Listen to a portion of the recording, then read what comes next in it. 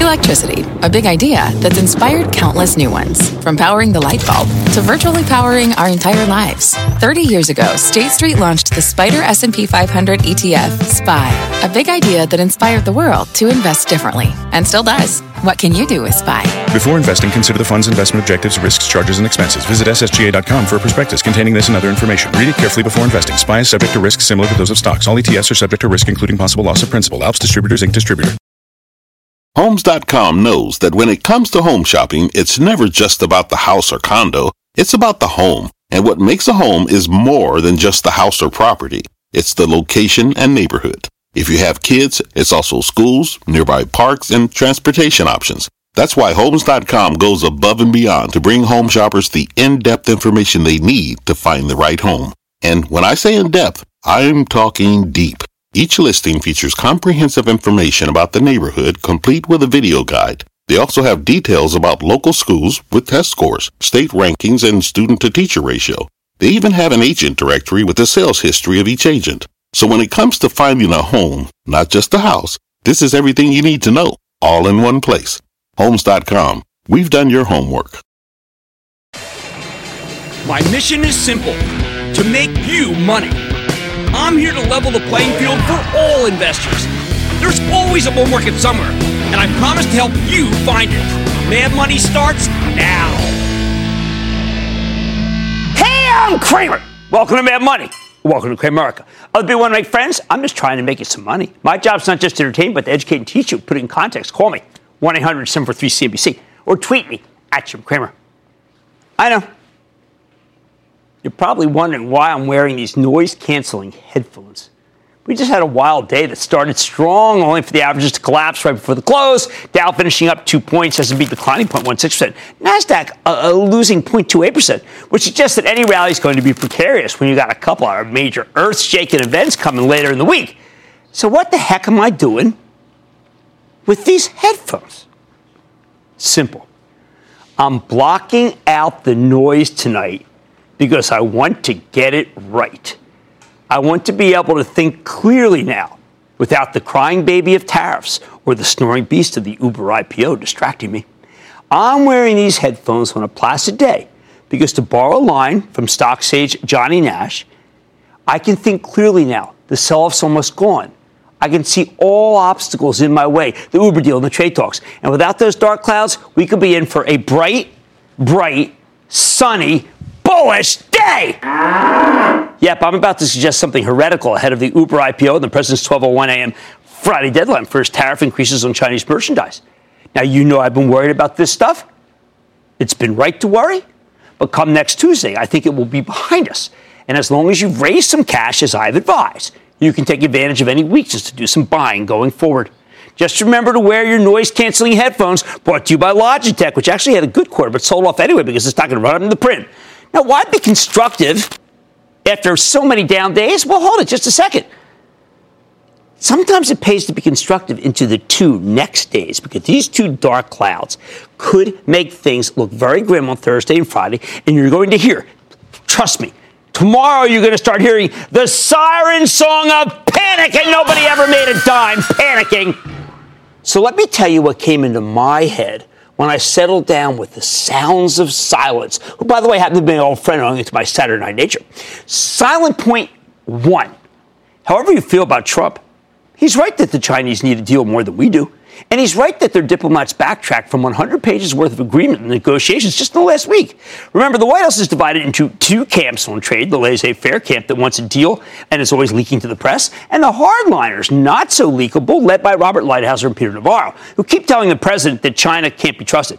So when the Chinese tried to walk back their early concessions before they even signed anything, Trump naturally put the hardliners in the driver's seat. Why not? They're right. You know, you may not like the way the president conducts policy via tweet, but I think he's right to play hardball here, and the Chinese know it. That's why a deal may still be on the table. All China has to do is go back to the position 10 days ago that they seem to be so happy with, and Trump will give them a stay of execution on the higher tariffs. Silent thought number 2. Let's say that doesn't happen. So the 25% tariffs go into effect and the end of the world happens. China retaliates. You know what? Incremental negative for the economy, but I'm a lot less worried about it than most of the experts. Why? Because President Trump watches the archaic Dow Jones Industrial Average like a hawk. It's his equivalent of the Nielsen ratings, and this price-weighted index gives an inordinate amount of influence to high-dollar amount stocks like Apple and Boeing. These are both obvious targets if the People's Republic decides to go tit for tat. Why does this matter? Because if the president witnesses a major decline in the Dow, I think he'll change his policy to get stocks rallying again. Not only that, but I have a pretty darn good idea what he'd do in that scenario. Which brings me to point number 3. If any company that's hurting pledges to cut the Chinese manufacturing cord within, say, the next 2 years, does this within the next 30 days, makes a pledge, they will immediately be exempt from the tariffs by taking that pledge. I think it would be an ingenious move. I wish I could take credit for it coming from, I say it came from me. But, look, the White House could be considering it. By the way, despite all the hand-wringing about the damaged 25% tariffs on $200 billion what the Chinese imports could do to our economy, remember, this has all started with Trump slapping on a 25% tariff on steel at the beginning of last year. So we got to calculate, like the economists worried and scared us, how much have steel prices gone up since the tariffs? Oops! They're down big. Hot-rolled steel's down about 22%, cold-rolled steel's off 16%, steel plate down about 6%. You thought the belly-aching car companies were being hurt by these tariffs. Au contraire, mon frère. Point number 4. I've been worried about the Uber IPO, especially the idea that money managers might need to do a lot of selling to raise capital in order to participate in the deal. Well, guess what? That's what's occurred. That's exactly what happened. What I feared. Yeah, the big selfie had yesterday, the breakdown this afternoon. Once the Uber deal is behind us, tech stocks like FAANG and the Cloud Kings, they'll be able to rally again. Sure, there could be more selling, but the Uber bullet is almost locked and loaded in this S of this session. How about silent gem number 5? I'm increasingly confident that Morgan Stanley, the lead underwriter, is going to do a better job than I thought controlling the opening with this Uber deal. What does that mean? Well, Morgan Stanley is being very coy, which suggests to me that they have enough shares that they can sell to ensure a smooth opening. That's not a loser for all who buy like Lyft was, even if they use market orders, which I've told you over and over again are strictly verboten. Remember, what has to happen here? We're not worried about where the Uber IPO price is. We're worried about where the stock opens after that. The stock needs to start trading at low enough levels that the big accounts feel comfortable buying more. I think Morgan Stanley will do everything in its power to hold the opening price below 80, where these hedge funds and mutual funds will do more buying and average up to get a full position. Now, there is just one problem. The crying baby that pierces the headphones with a high decibel scream. Many institutional investors have developed hedges that get triggered if the stock gets hammered. That's not normally the case with an IPO. But Uber's been around for a long time, and the company's issued a lot of convertible securities that can be bagging down. And you'll feel those reverberations in the stock at the end. Remember, if all goes well, the Uber deal could end up being okay, not great. I told you that it's too rich for me. But it won't be market-wrecking like the Facebook IPO 7 years ago. Which brings me to silent slice of wisdom number 6. Even if the Uber IPO does get botched, and the Chinese refuse to make a deal before the Friday morning deadline, once we get through this week, a bright, shiny day could be upon us. Don't forget, we've got low long-term interest rates. We've got better than expected earnings, a compliant Federal Reserve, and a fabulous economy. The fundamentals are strong, and they'll still be strong even if the trade war escalation does more damage than I'm expecting it to. The bottom line. When you put it all together, I think you need to be prepared to take your cash that you've raised that's on the sidelines and start putting it to work in the stocks of high-quality companies as they come raining down on you. Yes, the next 2 days could be awful, but once we're through this gauntlet, the market could have a bright future. Once again, with my fears in the rearview mirror and lower prices to feast on if you indeed have first raised the cash. Let's go to Carl in Georgia. Carl!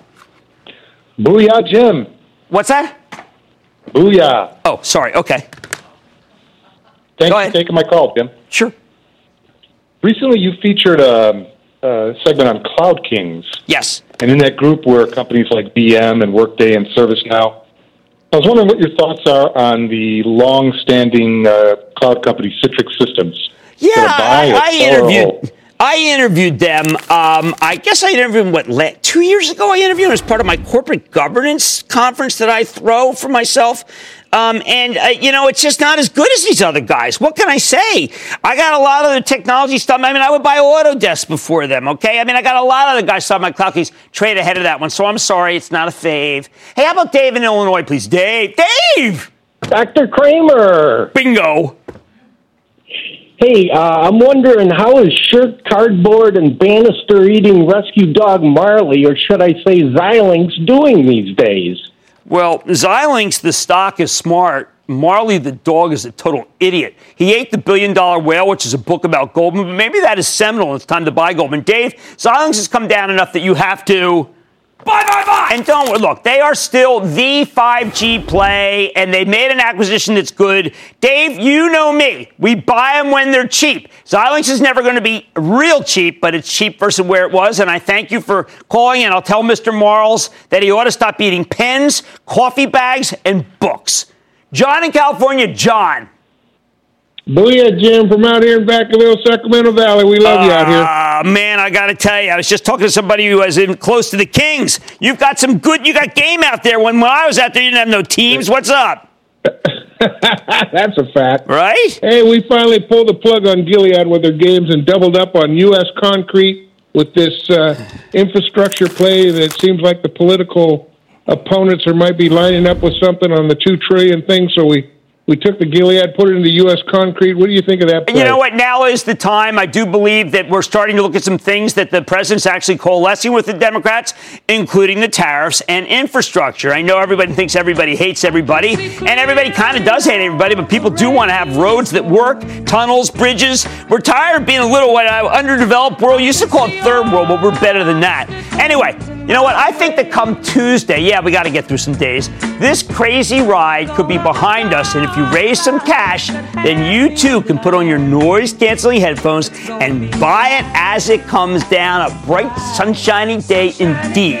Well, man, buddy, tonight the consensus is out on China, and it's a problem. But I'm going to explain. Then Kevin Plank started Under Armour in his grandma's basement 20 years ago. Today, the company opened a brand new distribution facility in Baltimore that can fit almost 23 foot wheels inside. I'm sorry, that's Baltimore from Philadelphia. And then I'm sitting down with the company's top execs to talk about the company's move to the top. Hey, how about this? Wendy's, they'll satisfy Wall Street's hunger for growth, or could the company get cooked? Oh, come on, I'm going to sit down with the CEO and have some gravy just dripping down my face like you don't get from that Beyond Meat stuff. Stay with Cramer. Don't miss a second of Mad Money. Follow @Jim Cramer on Twitter. Have a question? Tweet Cramer. #MadTweets. Send Jim an email to madmoney@cnbc.com or give us a call at 1-800-743-CNBC. Miss something? Head to madmoney.cnbc.com. Take your business further with the smart and flexible American Express Business Gold Card. It offers flexible spending capacity that adapts to your business. You can also earn up to $395 in annual statement credits on eligible purchases at select business merchants. That's the powerful backing of American Express. Terms apply. Learn more at americanexpress.com/business gold card. Fact. Running a business is not getting easier on your wallet. With higher expenses on materials, employees, distribution, and borrowing, everything costs more. Also a fact. Smart businesses are reducing costs and headaches by graduating to NetSuite by Oracle. NetSuite is the #1 cloud financial system, bringing accounting, financial management, inventory, and HR into one platform and one source of truth. With NetSuite, you reduce IT costs because NetSuite lives in the cloud with no hardware required. Accessed from anywhere, you can cut the cost of maintaining multiple systems because you've got one unified business management suite. You improve efficiency by bringing all your major business processes into one platform, slashing manual tasks and errors. Over 37,000 companies have already made the move. See how you'll profit with NetSuite, and then you can think of all the ways you could be spending the money you save. Company retreat in Malibu, anyone? By popular demand, NetSuite is offering a one-of-a-kind flexible financing program for a few more weeks. Head to netsuite.com to start saving.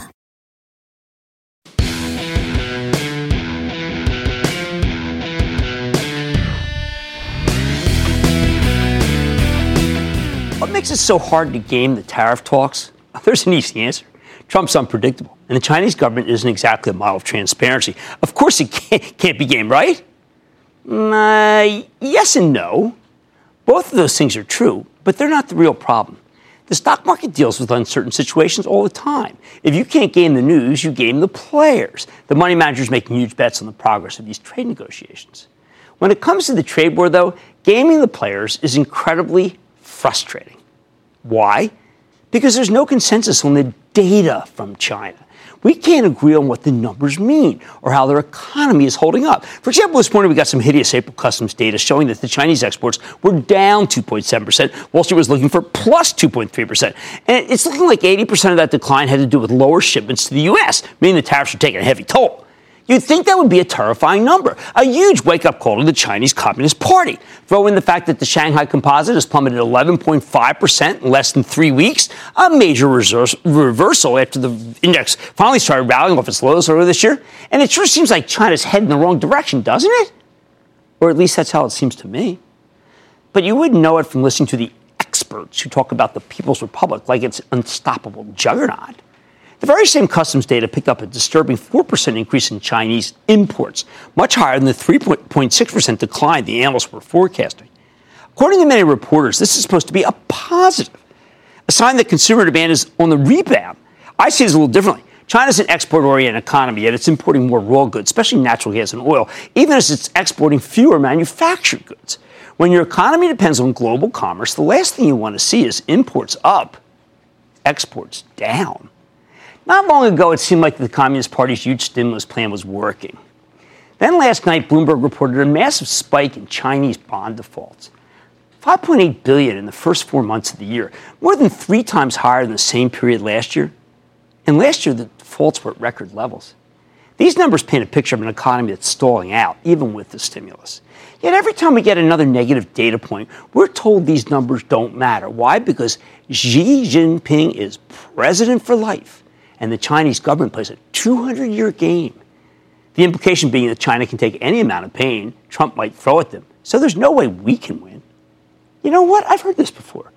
In fact, that's exactly how everyone used to talk about the Soviet Union during the Cold War when I was growing up. For those of you who are too young to remember this, there was a palpable sense that the Soviets were implacable, much more than we were, that they could take any amount of hardship and they just keep coming. The consensus for decades was that Soviet-style communism was brutal and repressive, but very few people questioned whether it was viable.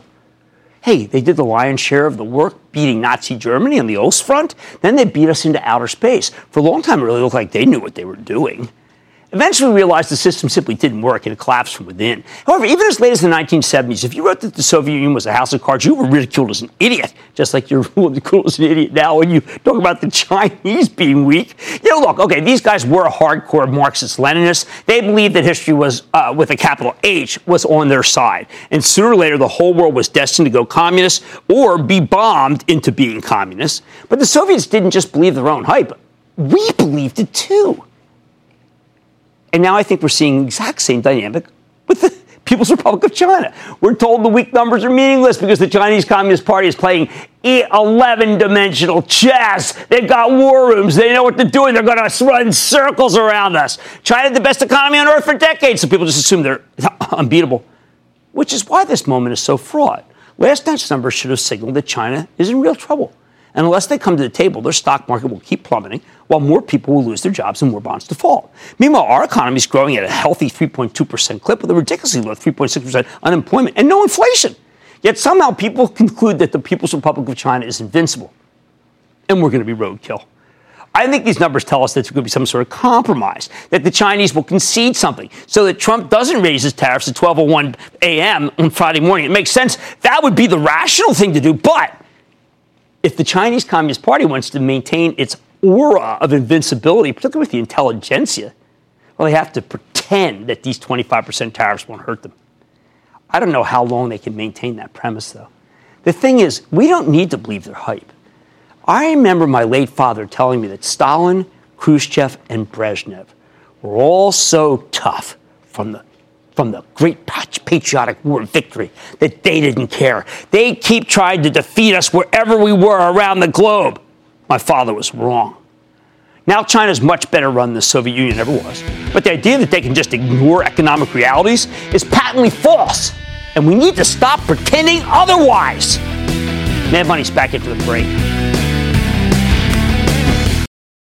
When you're hiring, the best way to search for a candidate isn't to search at all. Don't search, match with Indeed. Indeed is your matching and hiring platform with over 350 million global monthly visitors, according to Indeed data, and a matching engine that helps you find quality candidates fast. Use Indeed for scheduling, screening, and messaging to connect with candidates faster. Plus, 93% of employers agree Indeed delivers the highest quality matches compared to other job sites, according to a recent Indeed survey. Leveraging over 140 million qualifications and preferences every day, Indeed's matching engine is constantly learning from your preferences. Join more than 3.5 million businesses worldwide that use Indeed. Listeners of this show will get a $75 sponsored job credit to get your jobs more visibility at Indeed.com/madmoney. Just go to Indeed.com/madmoney right now and support this show by saying you heard about Indeed on this podcast. Indeed.com/madmoney. Terms and conditions apply. Need to hire? You need Indeed.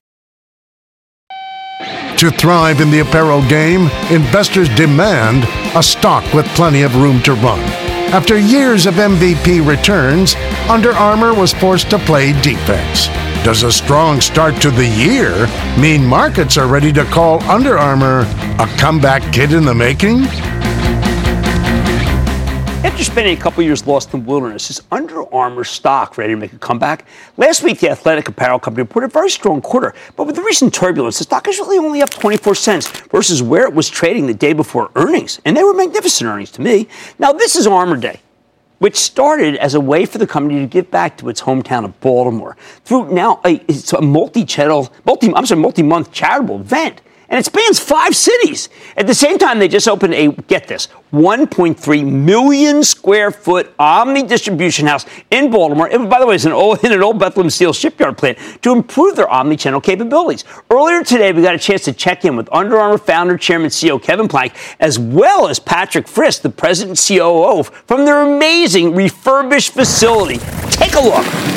Kevin and Patrick, this is a great day. It is Under Armour Day. Can you explain to me what you're doing in what looks to me like a very large facility?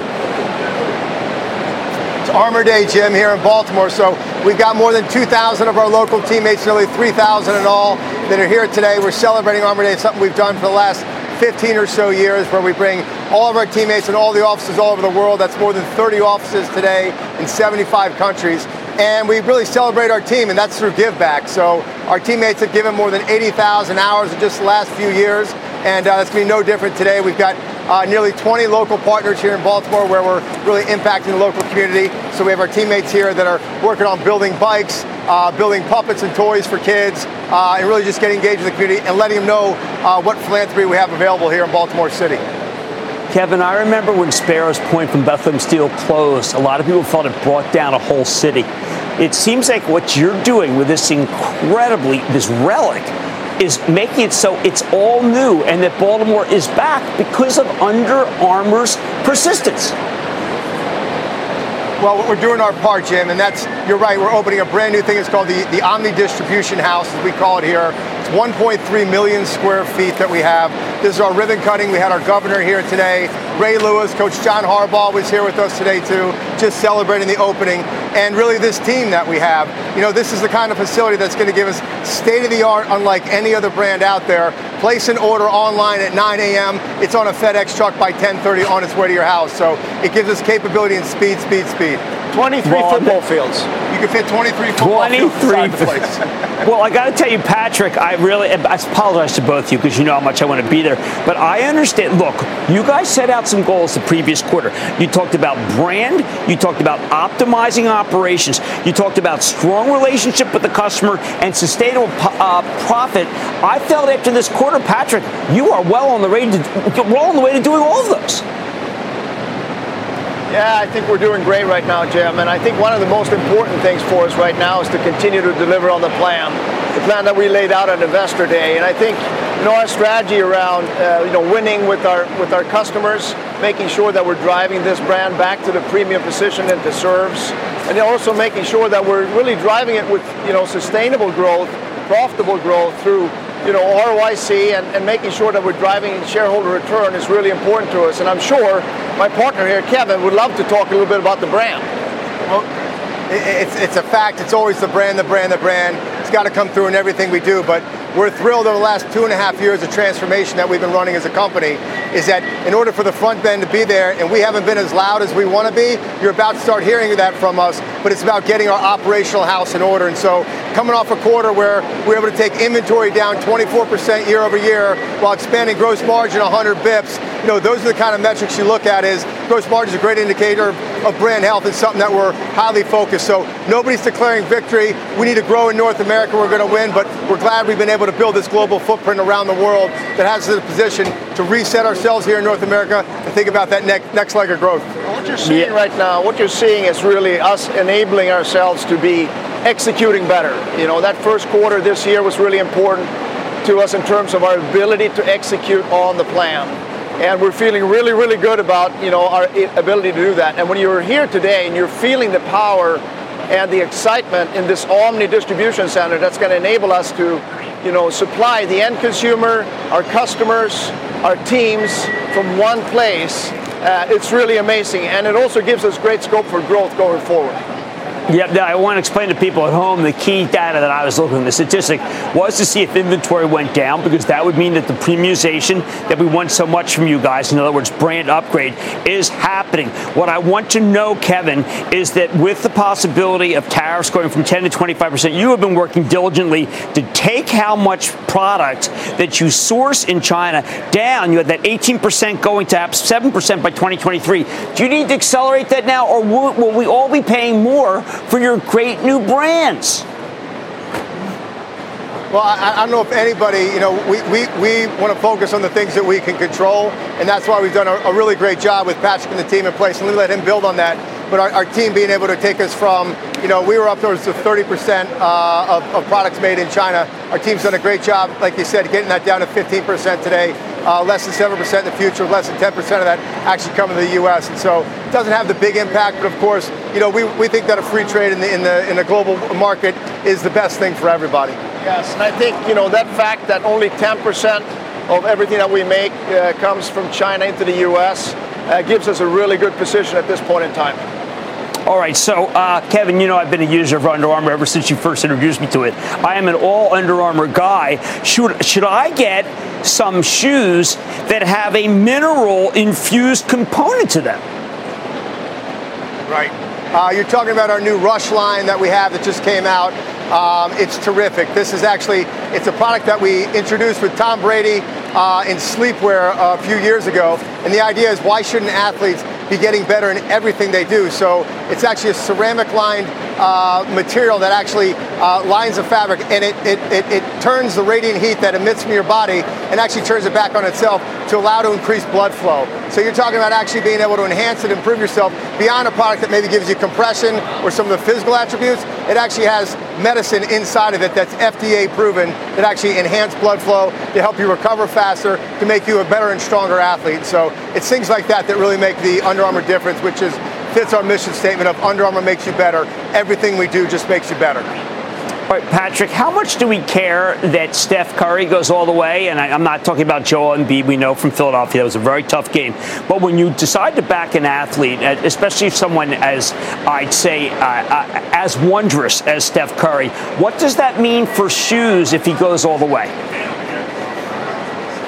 Well, I think in general, when we think about what we do, innovation is absolutely key to us. I think as we think about the athletes that we support around the world, across all of the different sports, for us, it's absolutely key, of course, that we give them, product that enables them to perform. Like Kevin said before, like what we're doing right now with our hover technology and some of the stuff that Steph's wearing and also Joel Embiid is wearing, it's enabling them to be better at their game. And ultimately, whatever we do, whatever we produce, we're there to make our athletes and people that engage with this brand better.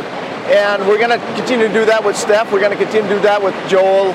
And that is our mission. Under Armour makes you better. So, yeah, we won a Sixers-Warriors final was the goal we had. We wrote our brackets out. So, and not unlike the two teams in the Final Four for the NCAA brackets as well on the men's side and one on the women's side, too. So good things happen. Athletes are winning in our brand.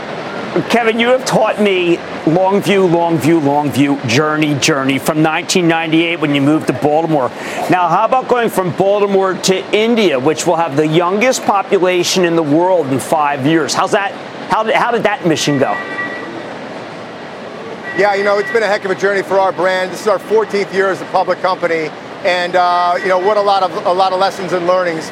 But again, a brand that really built here in the United States is still 70% of what we do as a brand and company. But the ability to take Michael Phelps, Patrick, myself, we got to go to India, in Delhi, and Mumbai recently, and it was an incredible experience. We got to open a new brand house, and we'll have 10 stores in that market open by the end of this year, and just starting to see and feel the brand and watching the way that we can walk in, really not as a company that was founded on a football field or just an apparel company, but walking in as a fully built athletic brand, apparel, footwear, accessories, and of course being able to speak in a market like that to the sport of cricket, where we're actually incredibly relevant already also. So we're doing the right things in the right market, thinking globally and acting locally. I want people to know, Kevin, that you are a humble man, that when things got tough, you came to me and said things got tough, but you're always going to protect this house. I want to know how you're protecting the house now, because I think you're back because of that inventory issue. And I also just want you to describe how that's in sync with what you're doing with the comeback in Baltimore. Well, Jim, we've been pretty clear that this is year 3 of a 3-year transformation. So there's still, we've got wood to chop, and no one's declaring victory. But we're really proud of the progress of our team, where we are. We are a global brand, but we've been lighting ourselves and, really focus on what we can do to get the operational aspect of our house in order. And I think this is a great symbol of what that means, with our team behind us, celebrating, feeling good as a company, feeling good as a brand. But at the end of the day, it's going to come back to great product. And so that's our focus. And one of the great things that we've been able to build with Patrick and our team is a true go-to-market process. We've been able to implement our global operating model with 4 distinct regions between Asia Pacific, Europe, Middle East, Africa, Latin America, here in the States. And so that's all fine and good. What the audience is looking for is, tell me what it means with my 16-year-old saying, I want and I love Under Armour. That's the latest shoe. It's the latest Curry. It's the latest Hover Havoc. It's all the innovation that we're bringing to market. And now we've got a go-to-market process, can deliver that on a consistent and repeatable basis. And that's what gets me really excited about. So I don't think we're there yet. I think we're certainly in the process. We're in the drive. But I love the way that our future looks. And this brand ain't going anywhere. We're going to keep fighting. And we're in the fight for sure. All right, I want to thank Kevin Plank, CEO and Chairman, and Patrick Frisk, President CEO, who does so much to make this company great. And by the way, so much to make Baltimore and therefore America great. Gentlemen, thank you so much for coming on Mad Money. Thanks very much, Jim. Thanks, Jim. Have a great day. Have a great day. Great to see you.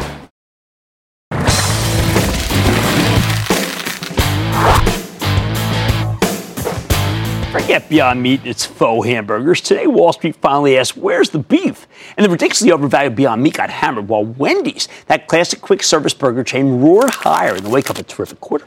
Yep, Wendy's just delivered a 3-cent earnings beat off an 11-cent basis, bountiful cash flow, higher than expected revenue, and rock-solid same-store sales of 3.3% year-over-year. Even better, management painted a bullish picture of the future, which is why the stock rallied almost 4% today. It's up 23% year-to-date. I think these guys have executed a brilliant multi-year turnaround. They still don't get nearly enough credit, which is why I'm betting the stock is more upside. Don't take it from me. Let's check in with the bankable Todd Penegor. He's the president and CEO of Wendy's. Find out more about the quarter and his outlook for the rest of the year. Mr. Penegor, welcome back to Mad Money. Well, thanks for having us on, Jim. Really appreciate it today. Well, first of all, I want to thank you for making time during the day. I have to admit, I saw the numbers when I was doing Squawk on the Street, and I said, call Todd. This is fabulous. How are you able to make such a huge, I mean, the free cash flow of 17%, that's remarkable. How do you do it? Well, it was a tough winter, as you know, Jim, and second in a row, but we were able to fight through that and really bring our brand strategy to life.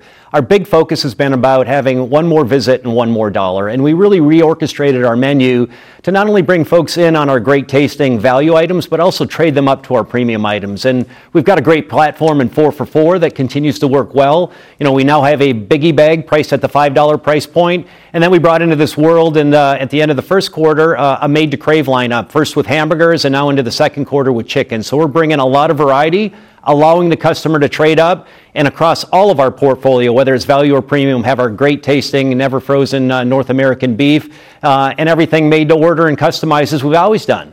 Well, I've got to tell you, the biggie bag, you got off the $3 treadmill. This biggie bag, though, is such a value. Tell people what's in it. We got a bunch of them here. Everybody's going crazy for them.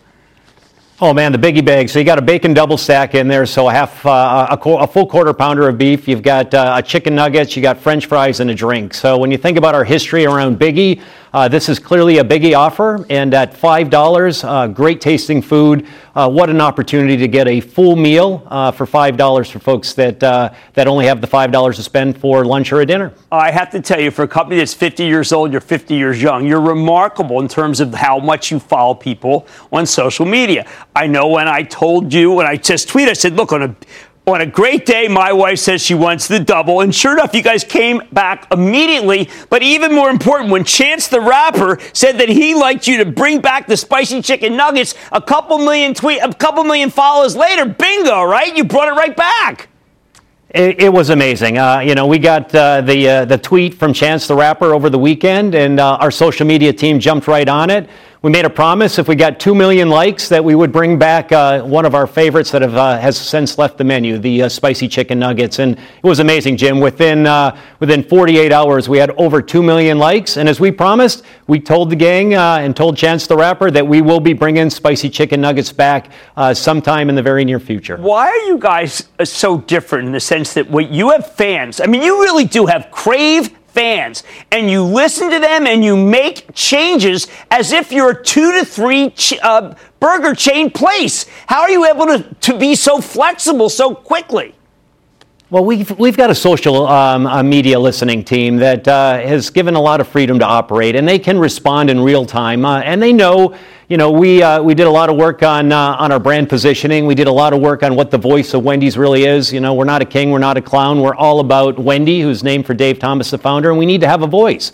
And we've really given the latitude of our social team to respond in real time and really listen to what our fans and our true customers really want. And it's been a lot of fun. We're at our best when we're talking about the quality differences on our food, and we'll continue to interact with our customers and make sure they get what they want. You have said in your documents that what they want sometimes is to be at home. That's your big competition. You're capitalizing on that with some good delivery. Oh, absolutely, Jim. Our biggest competitor is food at home, and convenience is being redefined. And the original convenience was invented by Dave Thomas, the drive-through window. And now we know that we got to have food delivered to folks where and when they want it. And we've got a great partner in the U.S. with DoorDash, working with Skip the Dishes in Canada.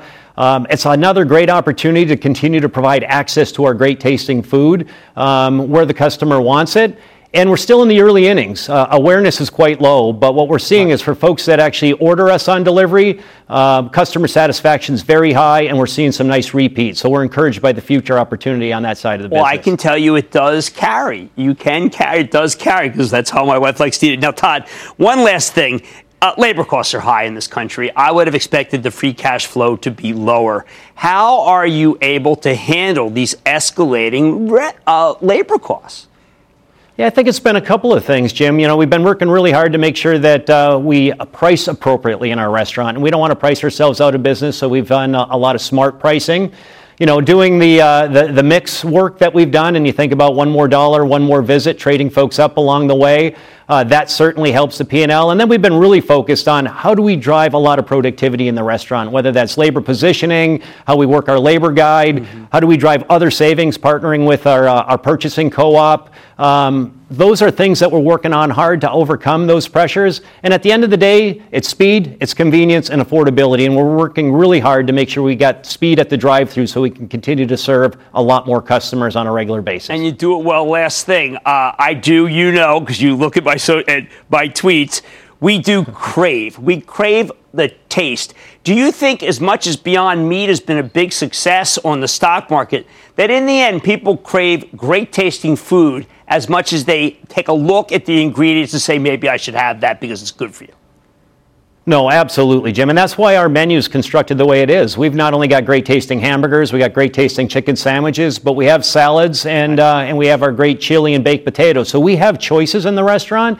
We'll continue to look at the trends to make sure that folks have other healthy alternatives along the way. But it's amazing. You get somebody to a restaurant that might be craving a great tasting salad, and you smell those great hamburgers cooking in the restaurant.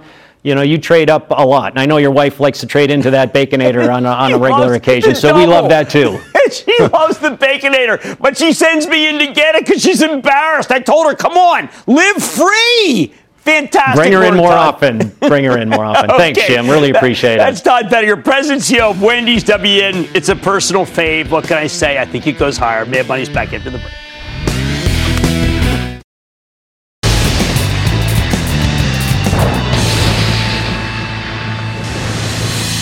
It is time. It's time for the light round. What's about? And then the light round's over. Are you ready, Skig? That's time for the light round. Can you start with Bob in New Jersey? Bob. Yeah. Bob, you're up. What's shaking? It's Jim. Yeah. Bob. I'm looking into extended stay. Should I buy it? Yeah, it's got a decent yield, but you know what? I'm not shying away. It's Marriott. Marriott with Arnie Sorensen. That's our play. Atul in Virginia. Atul. Booyah, Jim. Booyah. Thanks for your service and unrelenting focus on helping the small investors. And that's what it's about. Have done That's a great what it's job. about. Okay. I wish there were more people with your tenacity and enthusiasm helping the retail investor. Thank you. I have a question about a company called Lending Tree, ticker TREE. Look, it's Doug Leb. I've known Doug for 20 years. He's actually just money in the bank. Go through some Bucknell connections.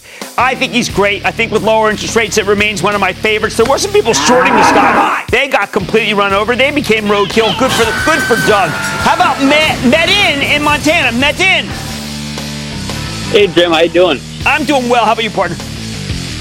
Not too bad, man. I had a quick question about you for Equinor, EQNR, oil and gas energy company. What do you think? It's got alternative energy, and it's also got energy. And you know what? I have no energy for energy companies. We're not going to do it. I cannot believe my charitable trust is getting out with that unbelievable bid. I mean, I just didn't think that we would ever come through the misery that we got. But we got a bid this week. I mean, last week from both Occidental and from Chevron, and that's why I like Anadarko, but that's the last one I'm going for. And that, ladies and gentlemen, is the conclusion of the Lightning Round. The Lightning Round is sponsored by TD Ameritrade.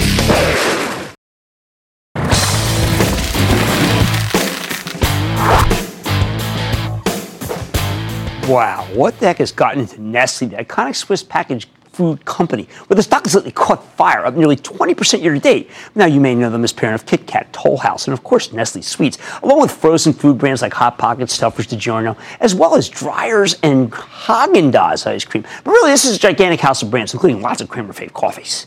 And so far this year, Nestle's doing pretty darn well. Company reported 2 strong quarters in a row, and it doesn't hurt that they made a big coffee partnership with Starbucks last year. The story is so good that the stock roared yesterday when Nestle took its message directly to U.S. shareholders at their 2019 investor seminar. So could the stock have more room to run? You know, I think so, but let's dig deeper with Mark Schneider. He's the CEO of Nestle. Learn more about what his company's doing and where it is headed. Mr. Schneider, thank you so much, sir. Jim, so nice for having me. Okay, so Mark, this big meeting, I just want people to have an idea. What were the key messages that you got across to the day now?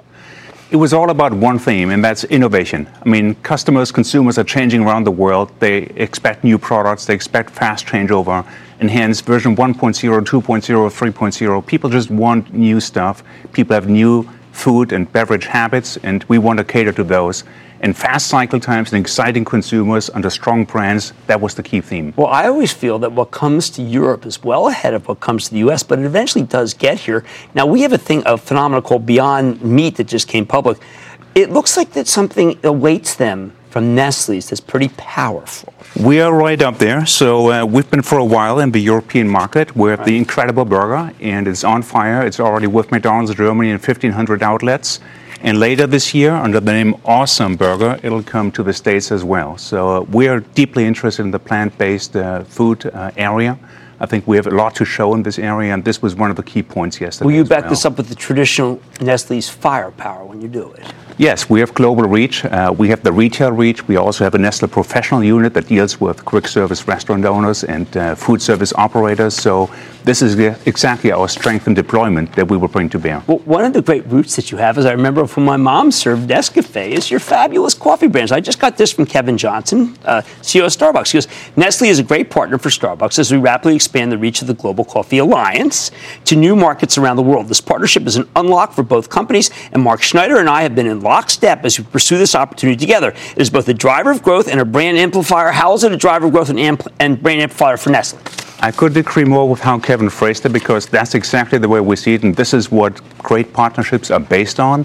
And what's been amazing here, we closed this deal last fall, and then 6 months later, we're out on store shelves with a Starbucks by Nespresso range, and also roast and ground coffee offerings, Nescafe, Dolce Gusto offerings. So 24 SKUs developed in 6 months that bring that unique Starbucks experience right to your home. Well, I don't go to the store. I buy everything online. Can I get this online? Online as well. We're on the store shelves nationally. We're also on Amazon. So, we're on fire.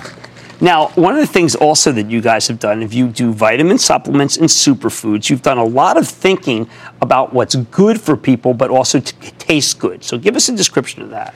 Yeah, so nutrition and health is one of our key themes. And so when it comes to vitamins and supplements, we have the Garden of Life brand. That's a unique carrier for innovative products. So here we have, for example, one of those that's available either in specialty stores or in mass merchandise, and great product, triple certified organic supply chain, and just a wonderful, strongly resonating brand around the world, starting here in the U.S. Yeah, fantastic. Now, when I first saw this great display, I came upon these bottles and I said, well, that's a no plastic. You know what happens to that. I read that wrong, didn't I? You did, because it is 100% recycled PET. And this Poland Spring, of course, PET everyone in the Northeast. Plastic. I'm sorry, yes. So important to know that. You're right. Poland Spring, well known around the Northeast. I mean, this bottle now is also available nationwide, because I think Poland Spring is a brand that resonates strongly in the water space and beautifully designed. I think it brings that goodness of Maine to all of America. All right. And also another one that I misread, and I have to tell you, I saw this. I said, well, is this headed for a landfill?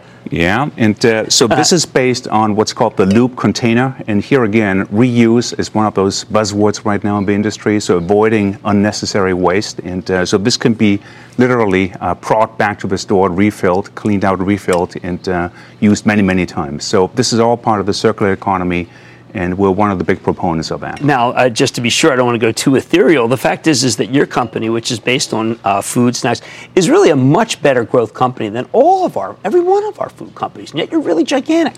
We've been historically always focused on growth. Growth is the single most important long-term value driver. And I think, that unique laser-focused effort is paying off.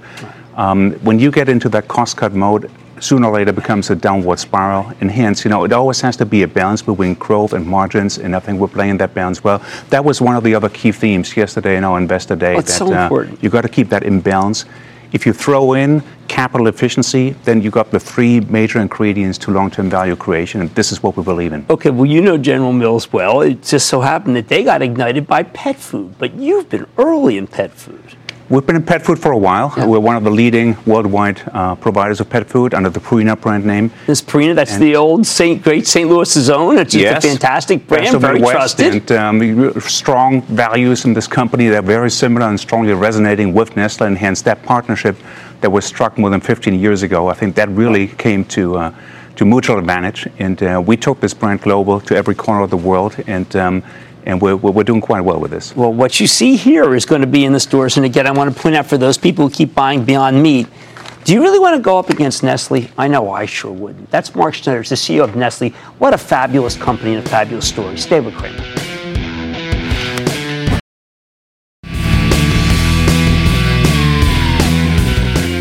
You know what? Cutting the cord, no cutting the cord. There are some successful stories out there. Roku's the cord cutter, but Disney with a great quarter tonight. Like I said, there's always a bull market somewhere. I promise to spend just for you right here on Mad Money. I'm Jim Cramer, and I will see you tomorrow.